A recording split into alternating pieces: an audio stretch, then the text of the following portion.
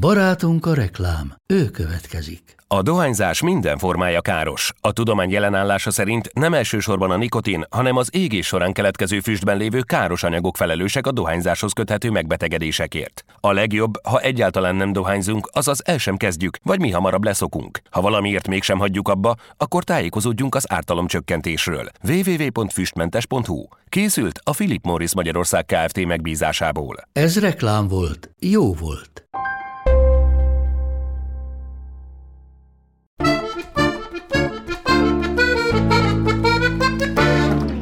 Szevasztok, csak itt közben nagyon elgondolkodtam, hogy miről is meséljek ma.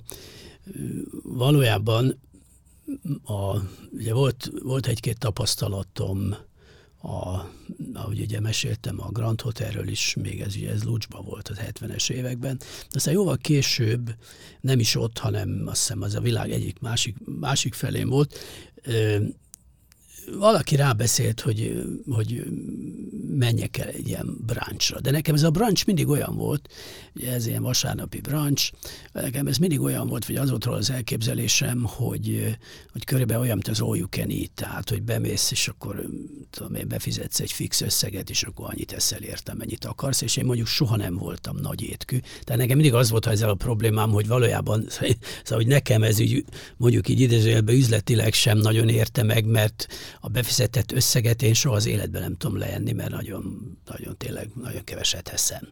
És mindig is így volt, tehát soha nem voltam egy ilyen nagy bendőjű. Szerettem természetesen hasavat, meg jókat enni, de nem a mennyiség számított, hanem mindig is a minőség.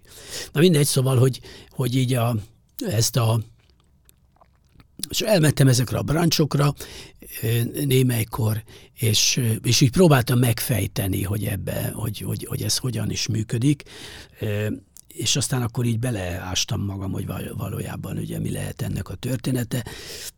És először tényleg föl sem tűnt nekem, ugye, hogy ez a brunch, ez a breakfastnek és a lunchnak a rövidítése, az összevont rövidítése, tehát azért brunch, mert breakfast, lunch. És gondoltam, hát akkor ez magyarul is működne, hát hogy a reggeli ebéd legyen rebéd. De hát azóta se hívják rebédnek, pedig én nagyon szeretném egyébként ezt szabadalmaztatni.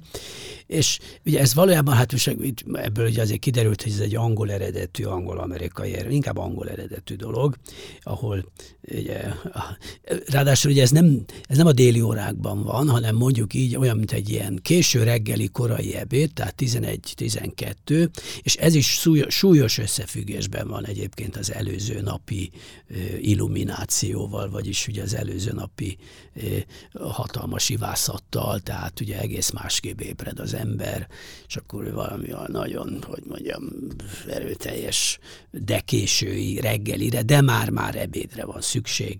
Úgyhogy, sőt, aztán ez amikor ugye a vadászatok után is ez volt, ugye a hajnali vadászatból visszatérnek, ugye az is körülbelül akkor lehetett végén 11 felé, és hát természetesen ez ugyanakkor ez nem csak az evésről, hanem előtte erőteljesen az ivásról szólt. Csak ugye ilyen nagyon finoman, ugye azért is mondom, ugye mimózák, tehát mimóza nevű koktél, meg ilyen koktélokkal próbálták álcázni azt a hihetetlen, hogy is mondjam, vágyat arra, hogy újból rátöltsenek arra, ami az előző napira. Úgyhogy de aztán egy őrületes lakoma lett ezekből, tehát volt ott nem tudom, csirkemáj, tojás, húskészítmények, szalonna, friss gyümölcsök, édességek, szóval minden, ami szemszájnak ingere, és ugye hát pont ahogy mondom, ugye hát, hogy senki se viszkizett, mert olyan feltűnő lett volna benyakalni ezeket az italokat, úgyhogy ezért aztán ezeket a színes szagos koktélokat nyomták, és ugye ezzel tudták álcázni, és ezzel tudták megnyugtatni felborzolt idegeiket, és addigra persze ugye a szolganép már ugye a vadászat eredményét is eltakarította valahogy, meg a lovakat is lecsutakolták, és a többi. És tehát mondják, hogy ez mondjuk valamiféleképpen lehet az eredete, de aztán van egyébként egy hivatalos verzió, ami mondjuk kevésbé ilyen véres, az viszont rendkívül ájtatos, és nagyon erkölcsös. mert hogy ugye a fennebb való hát mindenféle falánkságot tilt, de ha az ő dicsőségére történik, akkor persze sokkal elnézőbb. Tehát a brancs jutalma azoknak, akik annak rendje és módja szerint éjgyomorral mennek a vasárnapi misére, ott magukhoz veszik a szellemi táplálékot, mert hiszen köztudott, hogy a korgó gyomor fokozza az elmélyült áhítatot, majd hazatérve gazdagon terített asztal várja őket a jól megérdemelt reggelinek, már nem mondható, ebédnek még nem, könnyed falatokkal és nem utolsóban italokkal.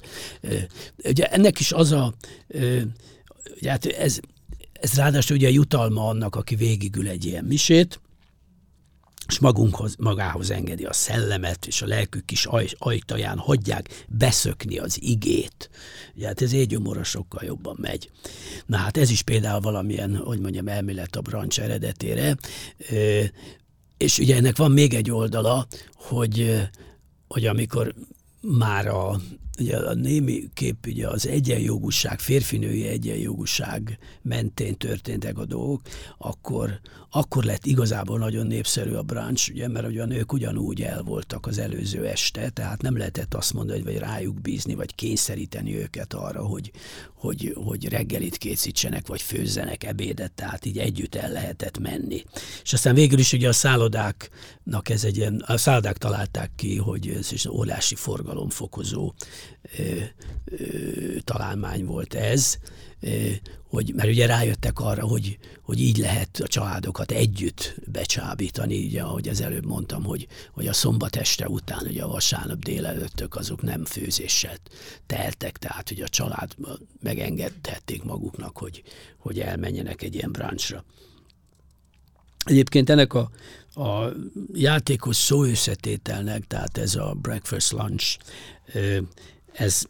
ezt először 1895-ben a Heti Vadász című heti lapban jelent meg ez a szó, tehát hogy onnan datálódik, és ott is egyébként templomi mise utáni étkezésként említik, és még egy dolog van, hogy ez ilyen könnyebb étkezésnek minősült akkoriban, tehát nem egy ilyen nehéz vasárnapi ebéd, tehát még azt is valamilyen módon egy kicsit kiváltotta. És ez sokkal egy informálisabb, felszabadultabb formája az evésnek, meg ugyanakkor a társasági életnek, és ugye a társasági érintkezést is lehetővé teszi, tehát, hogy több család együtt, szóval, hogy igen, hogy ez a formalitásokat is lehet mellőzni, és tehát így egy sokkal kellemesebb. Aztán végül is aztán a 30-as évek Amerikájában ez nagyon elterjedt, és itt van még egy nagyon praktikus megközelítés, ugye hát mindig a mozi Hollywood a kezdeményező, a bűnös. Ugye az volt ebben az időben, hogy ugye a hollywoodi sztárok, akik közül nagyon sokan voltak, származtak keletről, ők ingáztak kelet és nyugat között, és ugye addigra már ugye volt egy transzkontinentális vasút, és ezek a járatok leginkább Chicagóban álltak meg, és ez ugye úgy kellett visszaérniük a színészeknek, ugye, hát, hogy hétfőn már oda kellett állniuk a kamera elé, úgyhogy valójában vasárnapra esett ez a megálló, hogy Chicagóban megállt a vonat, és hát ott egy jó hosszú időt állt, és ugye akik nem akartak a vonaton étkezni, és ezt nagyon is szorgalmazták akkor abban az időben, azok kimehettek egy étterembe, de ugye ez volt a gáz, hogy a normál esetben a vasárnap az éttermek zárva voltak.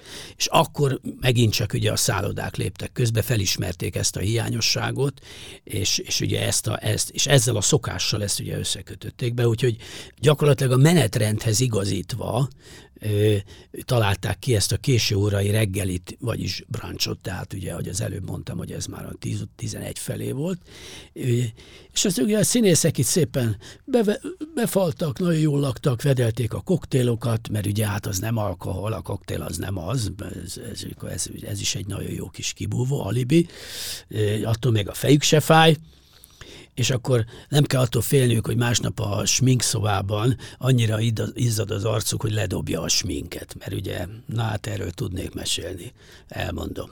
Volt nekem egy színésznő feleségem, színésznő volt, hát ez is ott volt még régen Lengyelországban, nem Chicagóban, és ugye az egyik, hát egy ilyen délután, pont ugye ilyen Grand Hoteles délután volt, iszonyatos, hát ott ebédel, nem tudom, és nagyon, berúgtunk, hát most nem tudom más mondani, mert ketten megittunk, nem tudom mennyi vodkát, el sem fogom mondani, mindegy. Hazamentünk, és de hát ő neki előadása lett volna egyébként este 7 órakor a színházban, és hát láttam azt, hogy 6 órakor effektív nincs magánál, tehát hogy lehetetlen. Hát én nem tudtam elképzelni, hogy ő hogy fog színpadra állni, vagy hogy fog ez megtörténni, és hát gondoltam, fölhívom a színházat, és valamit kitalálok, mert elmondom, hogy nem tudom, beteg ez meg az. De láttam rajta, hogy hát erről szó nem lehet. Azt mondta nekem, így rám parancsolt, és azt mondta, hogy hívjak egy taxit, beülünk, kísérjem el, oda megyünk a színházba, bízzam rá, ő ezt megoldja. Hát mondom, jó, hát most ezt mondja nekem egy színésznő, rám parancsol, jó, hát akkor ezt megoldottam, beültünk, de hát láttam, hogy a taxiba is komplettó volt. Tehát, hogy nagyon be volt rúgva. Én sem voltam mondjuk józan.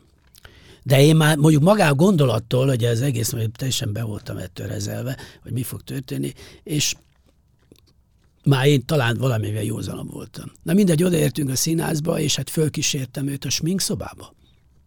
És azt láttam, hogy ott is részeg. Tehát én nem tudtam elképzelni, hogy fog színpadra állni, és ott mindenki úgy ugrált körülötte, mint hogyha ez nem is lenne, tehát hogy nem is vettek erről tudomást, és jó, oké, és elkezd sminkelték, szépen kifestették, meg minden.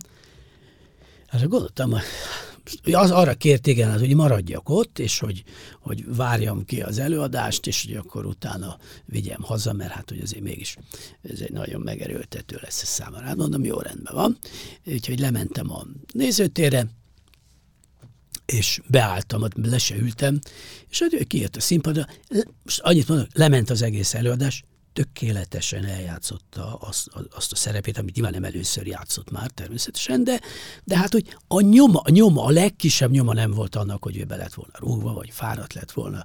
Csillogott, villogott, gyönyörűen a szerepet eljátszotta, és utána, ahogy az utolsó felvonás, függöny össze, én is hátramentem, és ugye bementem oda a sminkszobába, ahol ott volt, ott ült, az öltöző, és nem hittem a szememnek. Hát egyrészt abban a pillanatban, hogy leült ott, ugye ez a feszültség, ami ugye ez őrületes feszültség, hogy ő legyőzze a részegségét, ez a feszültség ugye itt ebben a pillanatban kiszabadult, és láttam, hogy az nem vicc, tehát úgy, mint a vakolat, így az arcáról így csorgott lefelé minden, az összes smink, és ugyanolyan részeg volt, mint előtte.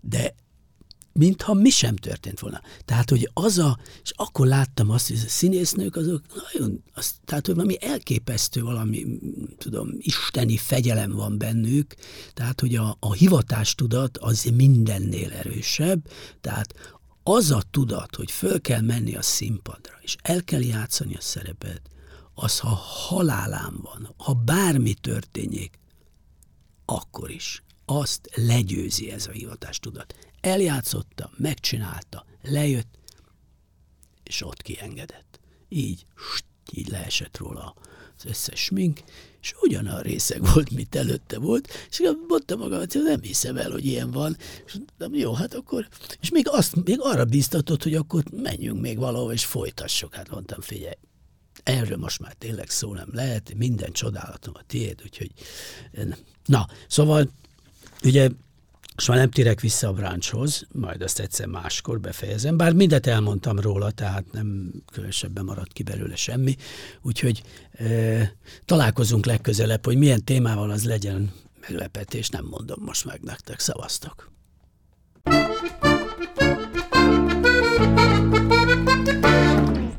A műsor a Béton partnere.